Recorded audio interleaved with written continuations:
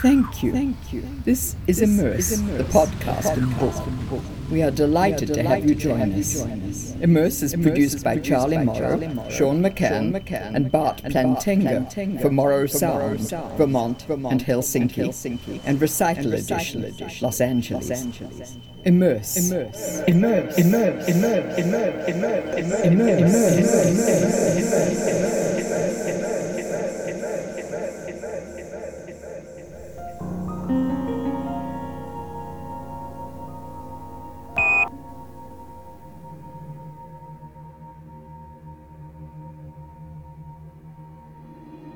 This is Charlie Morrow for Immerse, Sound, Light, Space.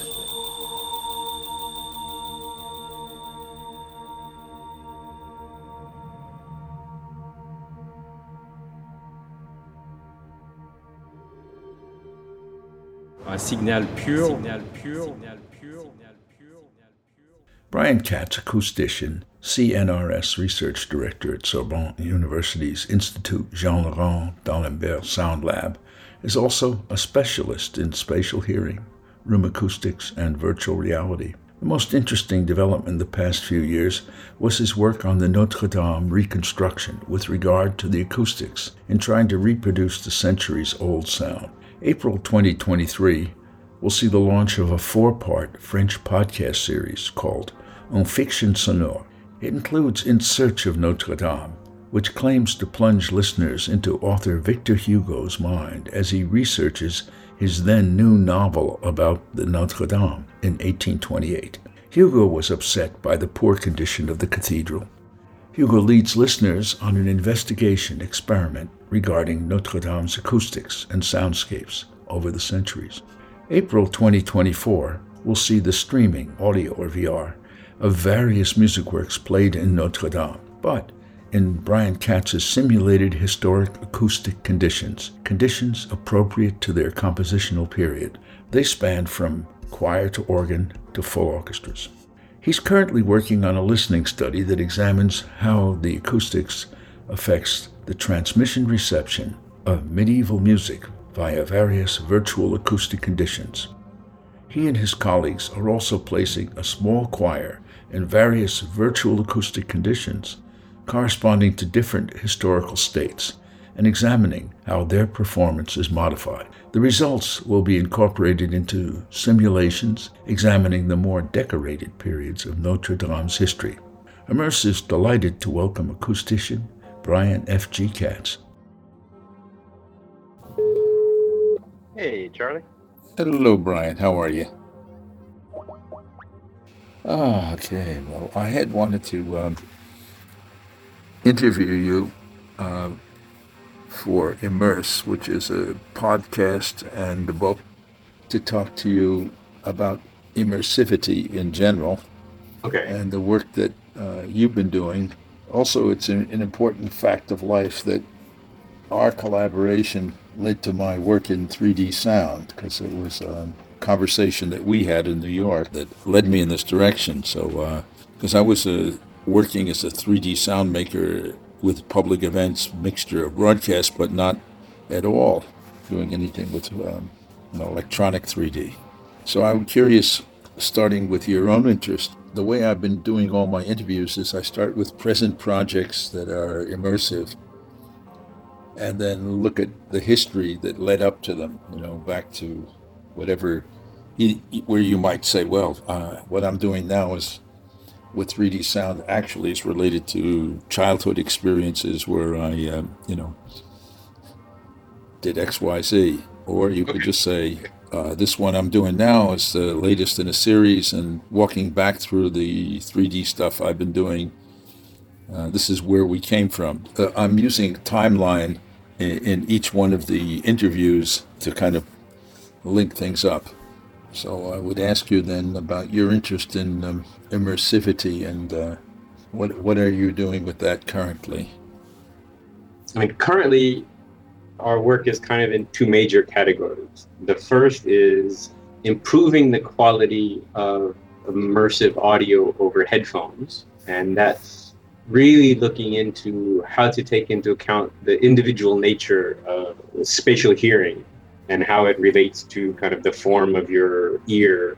And when you do a virtual rendering of spatial audio over headphones, you're making assumptions about the acoustics of the listener's ears. Previous efforts to generalize that haven't worked very well, kind of dummy head recordings. And we're trying to go beyond that and to see how, with minimal effort, can we adapt rendering engines to optimize to the individual listener. And some of the efforts that we're doing at the moment are actually, how can we train or aid the human listener to adapt to the rendering engine? Because there's been some progress in that in a number of things that we've done. And so we're pursuing that as a way that you, instead of having the system adapt to you, you adapt to the system. And then with a bit of training, basically kind of making some customized video games or interactions, you can actually learn to listen through the ears of the machine rather than the machine improving its ability to render towards you. And right now we're doing an experiment that's looking at that, plus what is the impact of room acoustic rendering on the sense of immersion, and how important is an accurate acoustic simulation of the environment contribute to senses of externalization and stability and immersion. So that's one big project that we're working on. And the second is really looking at room acoustics simulations. And right now, a lot of it is on virtual recreations of historic places. And that's coming out of work in partnership with theater historians who have been interested in how the progression of the voice has been used in history, and does it relate to the acoustics of the space, as one example. We also looked at reconstructions of Notre Dame Cathedral and some other cathedrals, looking at what is the acoustics of these spaces today, and can we project into what they would have been in the past when the decorations were different and the use was different. So trying to get kind of a scientific look back in history, or archaeoacoustics or archaeological acoustics point of view in room acoustics. And these two projects kind of work together because in order to evaluate the spatiality and the nature of these large spaces like Notre Dame Cathedral, you need to be immersed in the sound. So the quality of the rendering engine impacts quality of the appreciation of the virtual simulation. That's kind of an overview, I think, of what I'm doing. It's very well put. I appreciate the clarity of your explanation. I've been particularly interested in the work that you've done with headphone sound localization. You've gone through a series of projects in which you've been able to continue to improve apps for headphone sound localization. Could you talk about that? That's also kind of in the context of this improving the quality of binaural audio, or the rendering of spatial audio over headphones. So the first project I did on that was my PhD thesis, was really trying to do a computer simulation of the acoustical properties of the outer ear, something that had been kind of talked about but never really studied in that kind of detail. And that kind of opened up this new branch of study of looking into what is the connection between the acoustical properties of the outer ear, how that impacts spatial hearing, how to customize the rendering engines. So that kind of led into kind of a whole direction of a series of studies. So we've been looking more recently into a application, like real world application. So not so much laboratory experiment. For example, working with sound engineers and content creators and trying to look at what are the effects or the situations that they're interested in creating and how to improve the rendering engines. Historically, kind of binaural rendering engines would basically recreate an anechoic kind of silent space with a single sound at like 2 meters away. So one of the first things that we realized was that we're doing more interactive content and virtual and augmented reality content, but also some storytelling. And the idea of proximity came out as something that was quite interesting that not a lot of people had worked in. So we've done a number of series on how to improve the sense of proximity. So when a sound is at a few centimeters in front of your ear, it sounds very different than the sound at the same level coming from 2 meters away. So we've been pushing our rendering engine to kind of improve that. And the other is just the question of externalization. And listening over headphones kind of has a history of, if you listen to a stereo recording over headphones, it doesn't take into account the acoustics of the head and the ear when you're listening to something over speakers. And the result of that is that it feels like it's playing inside your head. So we've been looking at a number of issues that are perceptual issues and acoustics issues of how to help the listener believe that the sound is coming from the world around them and not being played inside their head over headphones. So we've been looking at the impact of head tracking on 3D audio recreations in such that if there's an orientation tracker on the headphones, then you can basically update the rendering in real time so that things are stable. Because one of the issues that comes across in headphone listening is if I move my head and I don't take into account that dynamic, then the world moves with me, and that kind of collapses the image inside your head. But when I turn my head, the whole soundscape rests in the outside world reference frame, then that helps the perception that things are actually happening out in the real world. So we've been looking at that. We're doing a study right now on actually how to simulate that in the event of not having a head tracker. So can we instill small movements in the sound scene that help give you the impression that it's stable out in the world, even if I don't have a head tracker? That's terrific. Good. Well, thank you. The other part of the discussion, I'm curious, is just your own interest in sound and the way it has, affected your life, and a kind of personal history and timeline with the immersive sound. I've never really thought about it in a long context. I mean, recently with the work that we've been doing on Notre Dame Cathedral, I was looking for some history, some documentation, and we're also starting a new project on the impact of room acoustics on period music, and for example, Baroque music and early classical music, because there's a number of kind of research projects, and we're in one of looking at the historically informed performance.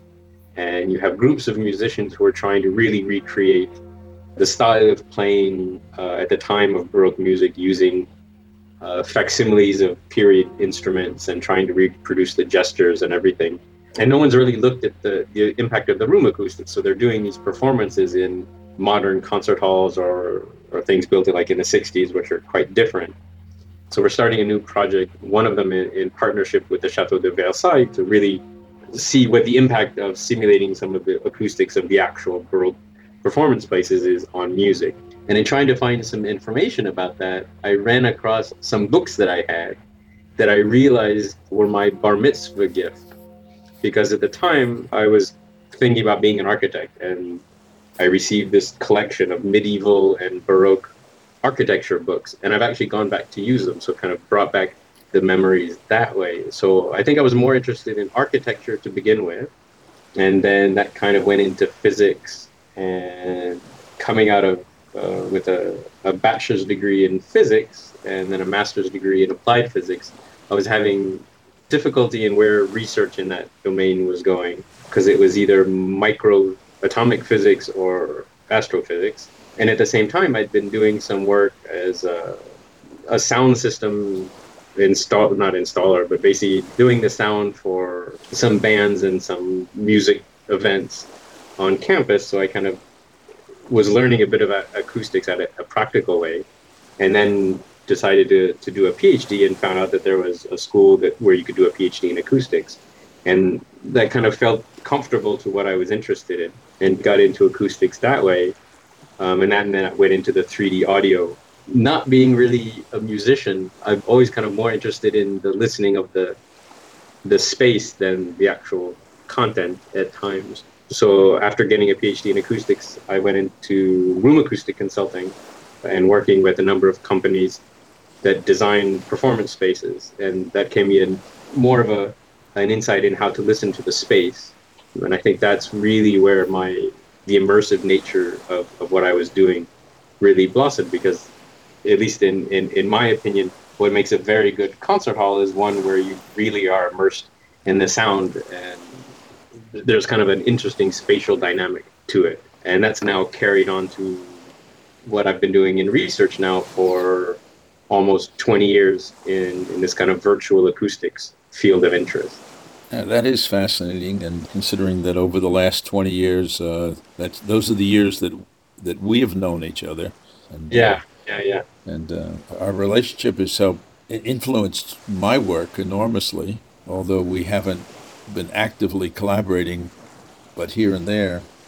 Our dialogue came at a critical moment in my evolution, coming from being a large-scale event maker with broadcast elements mixed together, then to be able to deal with installations and then room acoustics, as well as the acoustics of musical instruments and the head itself. And beyond that, the psychoacoustics, that it's all being built by our brains, which is indeed a fascinating part of it. I'd like to just digress to one historical study that I read that was actually some studies from, I thought, Montpellier, where a couple hundred years ago noticed that people who had severe damage to their facial bones couldn't localize sound. I wonder if you know anything about this area where once the head changes, it's not just the ears, but the face and the shape of the splash of sound against the head can no longer be matched against memories. I wonder what you have to say about that. No, I'm not at all familiar with that study. I mean, with kind of looking at what we've been working on with this kind of retraining or relearning to listen with new ears or the ears of somebody else, and how successful that's been, that would almost lead me to believe that in that study, maybe there was more damage to their inner ear and the auditory system than just a change in the shape of the face. I mean, we've done a number of studies, for example, I can't remember the name of the company, but basically just having two ears doing a recording without a head. So you have none of the acoustic head shadowing, but you still have the effect of the pinna.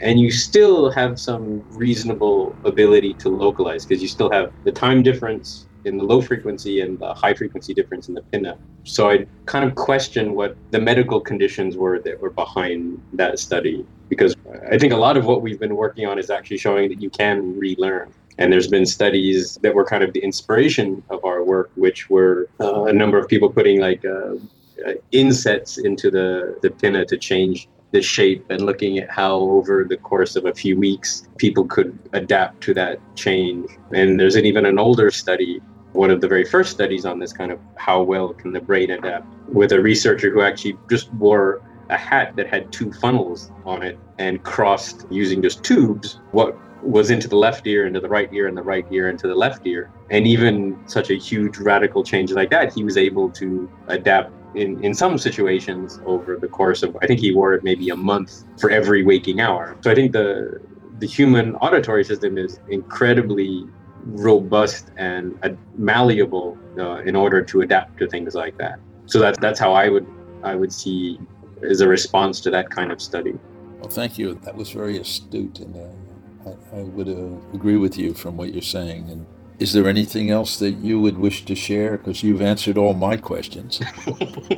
I don't know. I mean, I think while we haven't collaborated a lot, yeah, I think there's been a lot of moments of kind of exchanging ideas and just bouncing thoughts back and forth, which is the informal part of collaboration that happens. I mean, quite a lot in research. You know, you want to just kind of throw ideas out and see how the community responds before going further. And I think we've been able to do that a lot on things, and it's been kind of fun. I think if I look concretely, what I remember learning the most from our interactions actually goes back to when we were working on your studio, and I learned what a Brooklyn contractor is willing to do and not do. And I think that's what I learned the most and has helped me the most in my career since then, is what to look out for things like that. But I don't know if that's really appropriate to the discussion. It's appropriate to any discussion.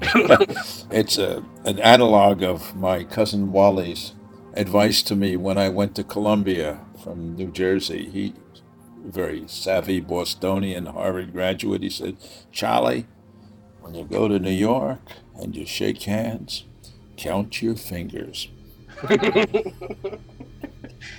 Yeah, that would probably be how I'd remember that. that guy as well. I still remember his gold and diamond dollar sign necklace.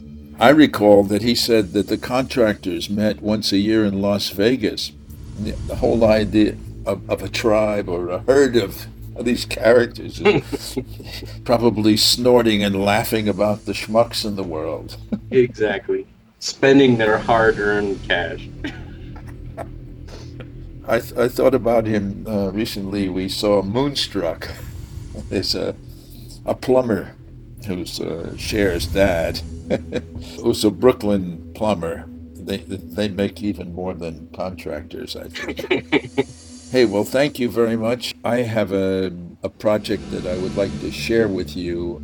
We've taken our software very far forward, and we've begun to do work with natural sound masking, which is a mixture of equalized sound, noise, plus certain natural sounds, in order that the spaces we're working in, people don't zone out in. We found that noise alone is not acceptable, and we're starting to get a lot of interest in this. We'd also use those noise sounds to create tones, emotional tones. Like in a David Lynch movie, we're scoring an experience. I think it's in Latvia. It's called the Lost Shtetl, and it's a museum in which you go room by room. First of all, this is a country in which there are no longer any Jews, and this is paid for by a rich Swiss expat paying Applebaum to build it. And visitors will first see life in the shtetl, and in the end they'll experience being massacred like fish in the back of a truck. And so we'd be adding notes and tones and quality, what do you call it, emotionally stimulating noise, room by room. So I wanted making a soundtrack out of the actual experience. And so I wanted to share a little of that with you because it relates to a number of projects that we're doing. And I'm going to turn this off and hope our paths cross sometime soon.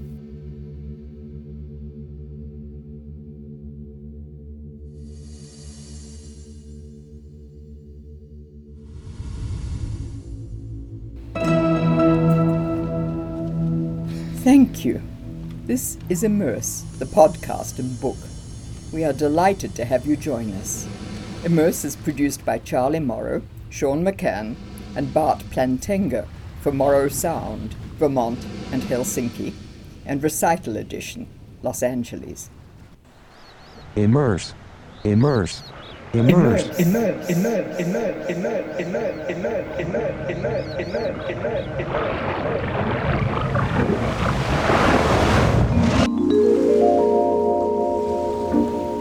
An empty shell to fall back into the sea.